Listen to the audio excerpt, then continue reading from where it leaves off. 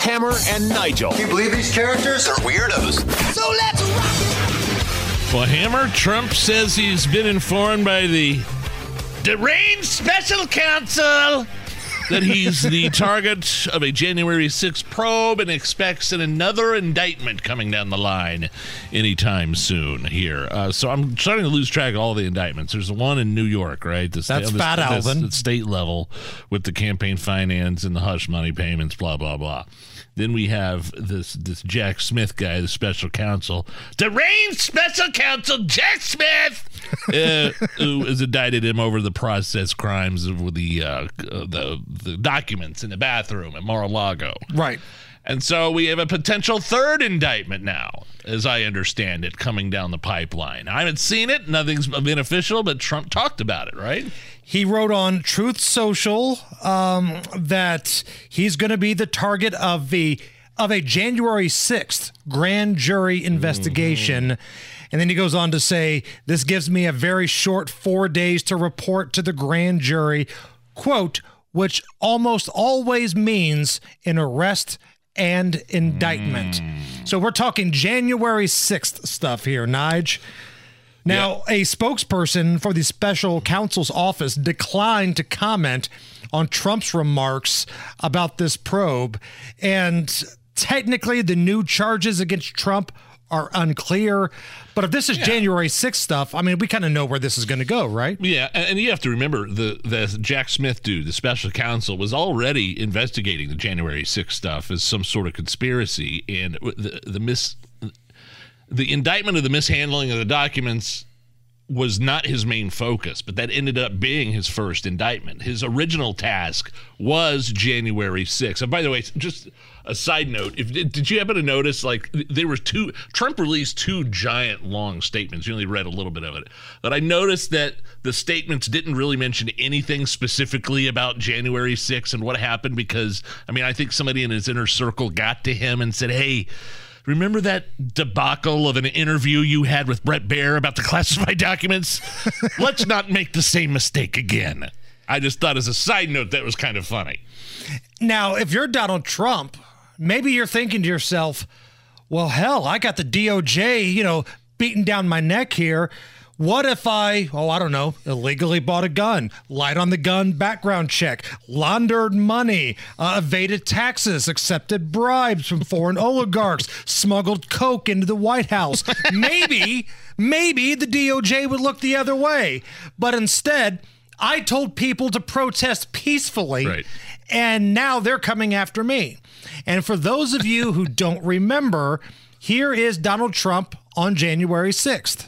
I know that everyone here will soon be marching over to the Capitol building to peacefully and patriotically make your voices heard today. Peacefully. Interesting. Yeah, like he had every right to protest. Trump had every right to demonstrate the outcome of the 2020 elections. But what the deranged prosecutor, Jack Smith, what this dude's trying to prove is, I guess, what was Trump's end goal on January 6th? Screwing with the transfer of power after the election? That's a big deal, and that's what he's trying to prove. Is it the transfer of power, or is it firing up the crowd to cause such chaos? I just do not see in any way, shape, or form. There's too much. There's that speech that he gave. There's his Twitter. I mean, he went out on Twitter and said this exact same thing, right? Two separate tweets, and then there was a third one that had video that Trump claims was ultimately deleted by Twitter, but two of them are still up. If you go back and look at Donald Trump's Twitter feed from January 6, 21, quote, I'm asking everyone at the U.S. Capitol to remain peaceful. No violence. Remember, we are the party of law and order. Respect the law and our great men and women in blue. Then there's a follow-up tweet. Quote, please support our Capitol Police and law enforcement. They are truly on the side of our country. Stay peaceful. So the incitement thing, I just don't see it. I mean, there were already lunatics over there acting out of control while Trump was still on stage. But I do see them, maybe the angle of the transfer of power after the election, the whole, the Fulton County, Georgia, stop the steal thing, find me some votes. that might be another angle. That might actually be another indictment altogether. So if Georgia happens, which I think everybody agrees is probably going to happen, you're looking at 4 here. 4 indictments going on during a presidential campaign, which he's leading. This is such a bizarre time in our country. Strange. It's a wild time. And what's strange, I guess it's not so much strange, but I feel like it's inevitable now, is that he's going to get a bump in the polls again. Sure. If another he always does. Now, here's the question everybody needs to ask themselves. And I'm not saying that there is, but if there is solid evidence that Trump tried to, manipulate or snatch back the election through some sort of illegal maneuver, does that matter more to voters than this, whatever this stupid process crime over keeping the documents at Mar-a-Lago? Does that, if there's any proof there? But I think for Trump voters, the whole thing is tainted. And it doesn't matter what they come up with.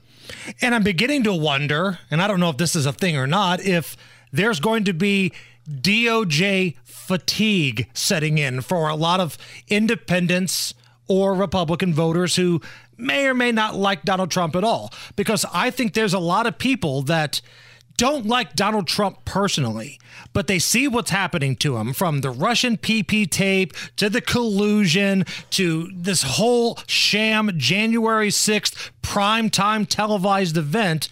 There's a lot of people going, you know what? I think the DOJ is crooked. I think the FBI is crooked. And if I hear Donald Trump say, I'm going to go in there and fire everybody and blow everybody out, then that man's going to have my vote. Maybe that's the case. I don't know. If they can do it to a previous president of the United States, then what are they going to do to the, Joe Sixpack? Earlier today, live on C-SPAN, Marjorie Taylor Greene, flame-throwing representative in the House from Georgia, shared her thoughts on live television about the Donald Trump legal stuff. Yeah, it's absolute bullshit. Yeah, that's my reaction. This is the only way that the Democrats have to beat President Trump, is to arrest him, smear him, charge him with ridiculous charges, all in a cover-up of Joe Biden's crimes, Hunter Biden's crimes. It's unbelievable. It's hard to even recognize that this is our country. The American people are going to be furious. And what Jack Smith is doing is the weaponized government. And he's weaponizing the Department of Justice against President Trump in a complete lie about President Trump and January 6th. So my question is, and again, we don't know the specifics of what they're trying to get Donald Trump for in regards to January 6th, right. But if it's firing up the crowd, which ultimately led to the doors being breached and windows being broken at the Capitol building, that sets a pretty dangerous precedent for the summer of love, doesn't it? Because there are a lot of folks around this country, including here in Indianapolis, that told police to stand down, let the rioters do what they want, and people ended up dead. Yeah, interesting angle. Hadn't thought of that. I mean, look at that Ray Epps character in the middle of it all on multiple days. Caught inciting a crowd, inciting a riot, telling them to go up and go through. Right. And that guy's sitting, scot-free. Now, I get the Capitol is a federal case, and in your own backyard here, it's going to be more of a local matter. But if the law states that you can go after somebody for inciting a crowd and letting rioters do as they wish, 3 people died in Indianapolis during those riots.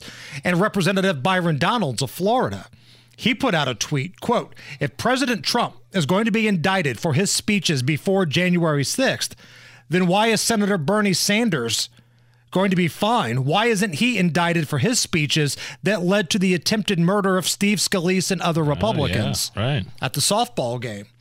An older video from Tucker Carlson is starting to make its way around. And when I say older, I think it's a couple weeks old. It wasn't like it's anything that he put out today, but I think the message still holds up. Whatever else you say about him, Trump is the one guy with an actual shot at becoming president who dissents from Washington's long-standing pointless war agenda. And for that one fact, they're trying to take Trump out before you can vote for him. And that should upset you more than anything that's happened in American politics in your lifetime. So again, if this is about the incitement of the crowd, then I think Brett Kavanaugh would like to have a part of this conversation because old crying Chuck Schumer, remember his statement standing outside those steps, basically threatening Brett Kavanaugh that people were going to attack him in some way or go after him in some way. Maybe you talk to Maxine Waters. Again, a lot of legal stuff surrounding number 45 right now.